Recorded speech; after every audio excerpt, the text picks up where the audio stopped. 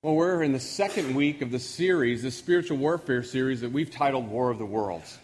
And Pastor Dan was here last week to remind us, and maybe to enlighten us, maybe for the first time, that there is this battle going on that has been going on since the beginning of time. This spiritual battle that happens, and it continues to happen, and it's going on in the heavens that we don't see, but it goes on in our lives each and every day.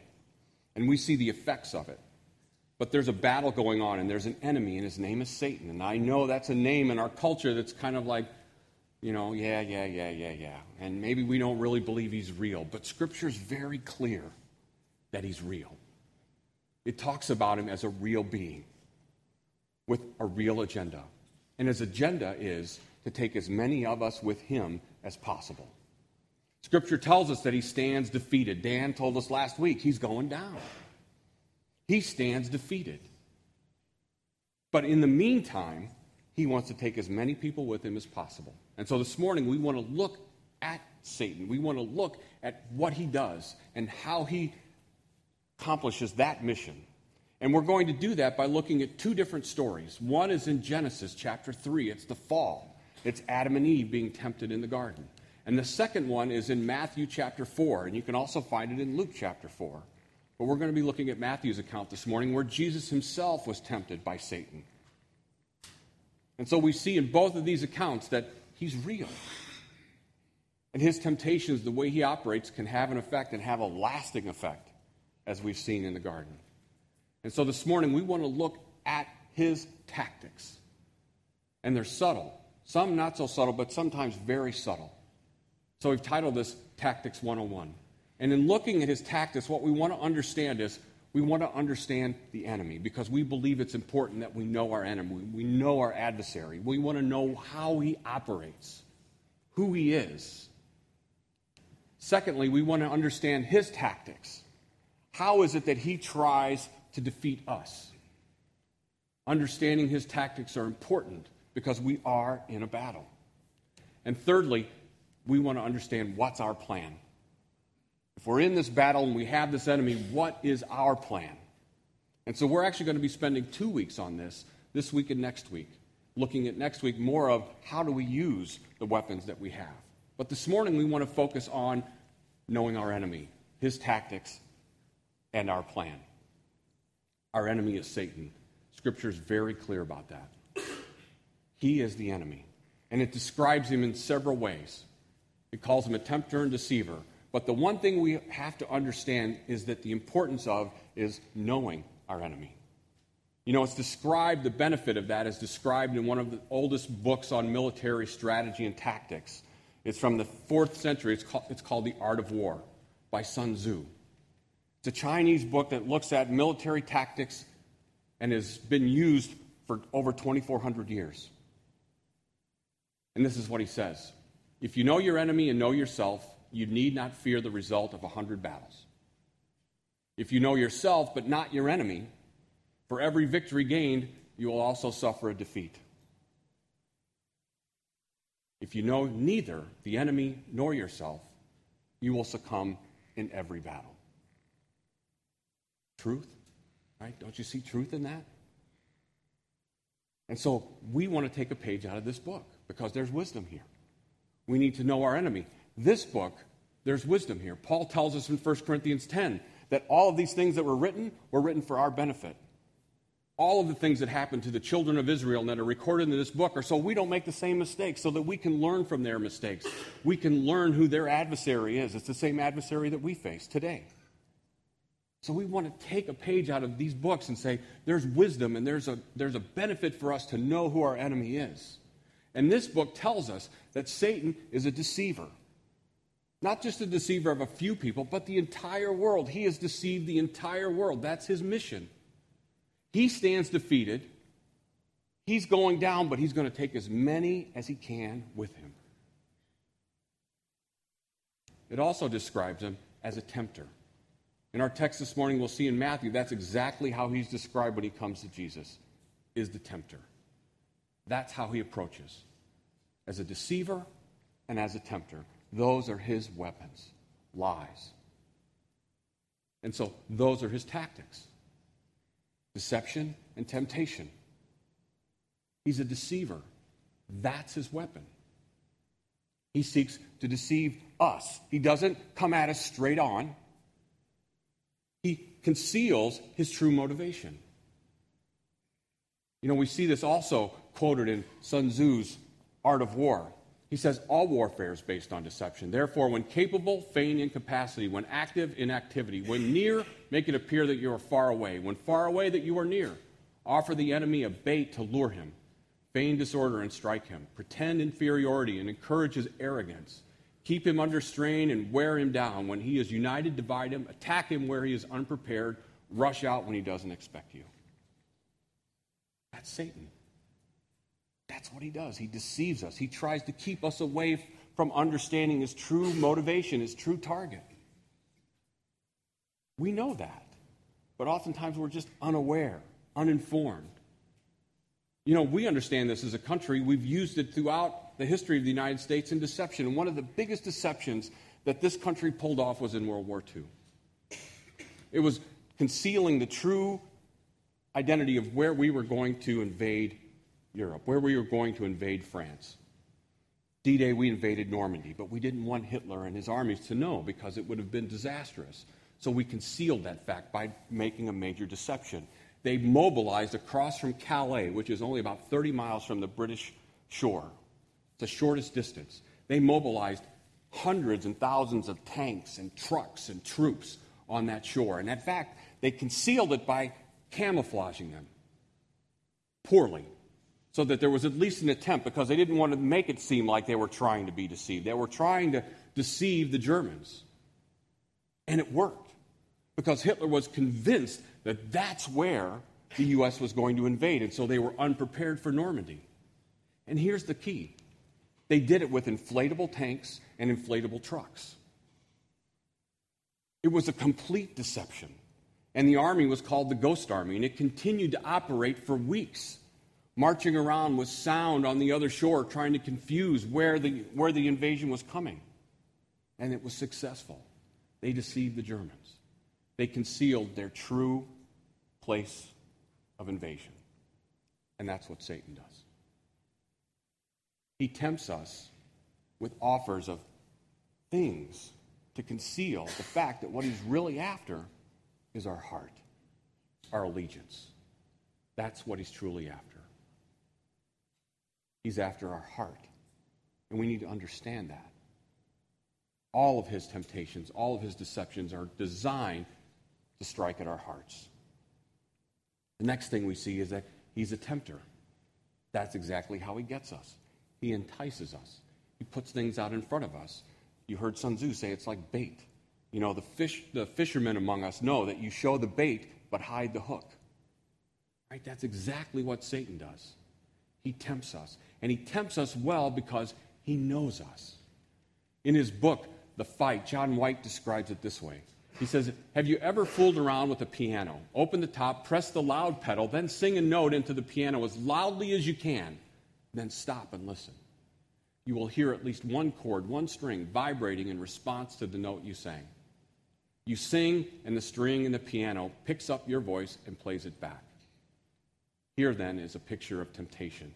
Satan calls, and you vibrate. See, the enemy knows you. He doesn't just know his plan, he knows you. He knows your weaknesses. He knows each one of our weaknesses and the string at which to vibrate. That's what we need to know about our adversary. He knows us very well. We need not overestimate his abilities, but we need not underestimate his capabilities. And his motivation is to steal our hearts. Now, I want to make one side note here, because I've heard this numerous times from people, is that when you're tempted, I've heard people say, well, God is testing me. He's testing me. He's the one that's doing this, and he's doing it to strengthen me. It's for my benefit. And I want to say, that's a lie. James tells us, the brother of Jesus tells us, that let no one say when he is tempted, I am being tempted by God, for God cannot be tempted with evil, and he himself tempts no one. When you're being tempted, it is not God that's doing it, and it is not for your benefit. When you are being tempted, it is always Satan that is tempting you, and it is never, ever for your benefit. And to understand that more, I want to look at these two stories that I talked about earlier in Genesis and in Matthew. Because we see the same tempter, we see the same enemy in both stories. And so we want to look at his tactics.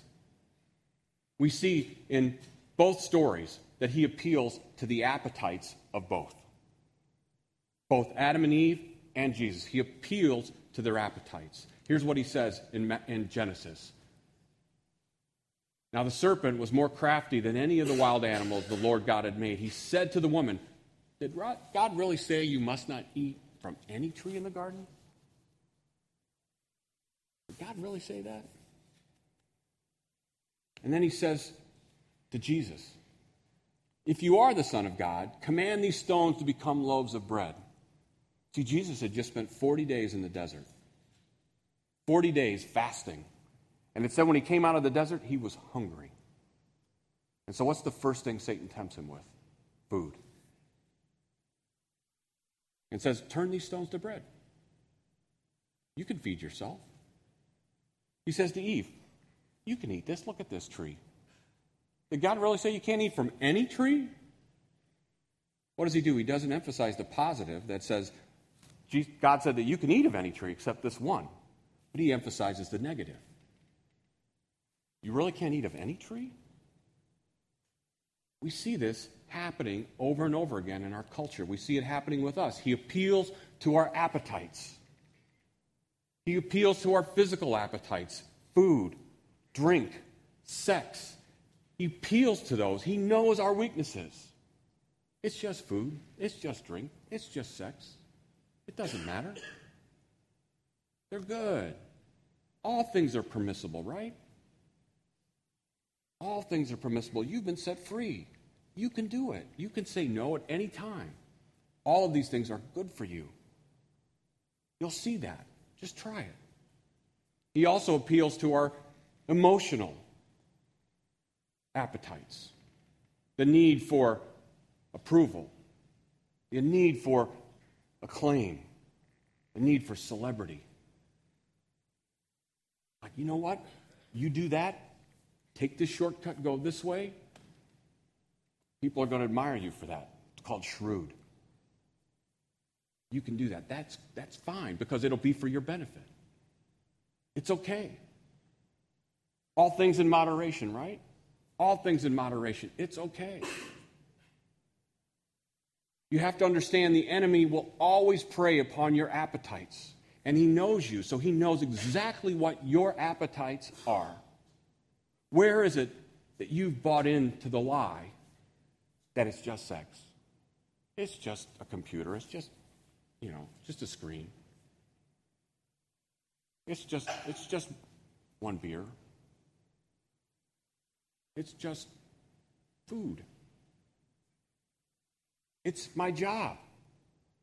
I'm here to provide for my family, and I'll do that by whatever means necessary. Where is it you've fallen prey to Satan's temptation? Next, in these two stories, we see his next tactic, and that is the promise of no harm. He says to Eve, certainly you will not die.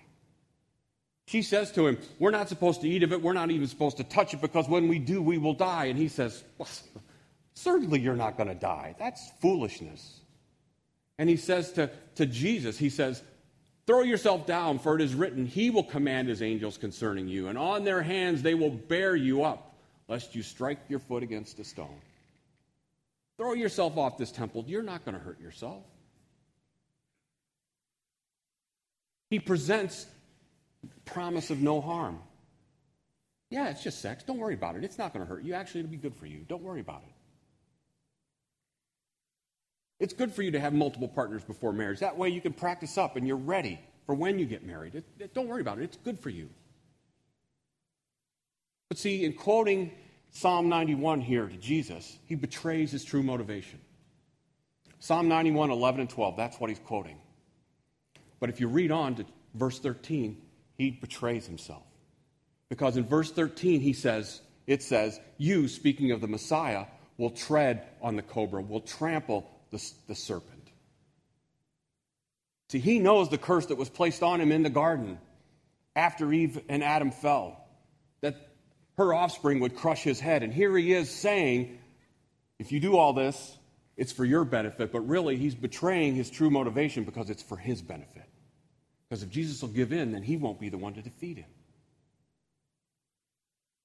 He betrays himself.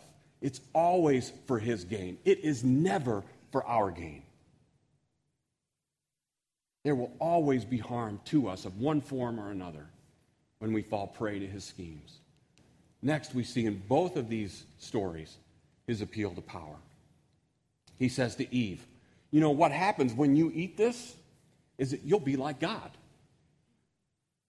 You'll be like God. That's what God is really trying to keep from you. He's trying to keep from you power and true glory. He says the same thing to Jesus. He says, if you bow down and worship me, all of these things that you see here will be given to you. All of these things. He knows who he's talking to. He knows exactly who Jesus is, but it doesn't stop him. It doesn't stop him from promising something that he can't give. But it doesn't stop him. Why? Because he's a liar. He's a deceiver. He's going to tell you whatever he can to get you to follow him. Whatever you can. And what we see as a result is that Eve bought into the lie. It says, when the woman saw that the tree was good for food, and that it was a delight to the eyes, and that the tree was to be desired to make one wise, she took of the fruit and ate. What do we see in this verse? She saw that the food that was good for food, she bought into the idea that it was good, that it was for her appetite. It quenched her appetite. And that it was a delight to the eyes, that there was a benefit there. There was no harm. It was a delight. And then it would make her wise. There's the promise for glory. There's the promise for power. She bought into each one of the temptations, each one of the lies. And as a result, everything changed. Everything changed. Because she wasn't paying attention. She wasn't paying attention. We see in Matthew's account that when Jesus speaks to Satan, Satan departs from him. But Luke tells us something a little bit different. It says that when Jesus told him to leave, that he departed to return at a more opportune time. You see, if Satan is relentless with Jesus in pursuing him, do you not think he's going to be relentless with us? Do you not think he's going to keep trying and keep trying and keep trying to deceive us and send us astray? John White in his book said that if you're a Christian, you can expect trouble from him. If Jesus is your Lord and Savior, you can expect him to continue to battle you. So we must understand we're in a war and we have an enemy, but we need to understand his tactics and what he's like so that we can devise our battle plan, because we are in a battle. So we must know how to battle him. And to do that, I think we need to look but only at Jesus, because he's truly our example. You know, we look at Satan and say, wow, what a warrior he is, right? But Jesus is the ultimate warrior. He's the one that defeated the enemy that no one else could defeat. He defeated death. No man has ever been able to defeat death except Jesus. And he did that for all of us, so that we wouldn't have to suffer the second death. Jesus is the ultimate warrior. At his weakest, he was his strongest. Why? Because he relied upon the strength of his Father and the Holy Spirit.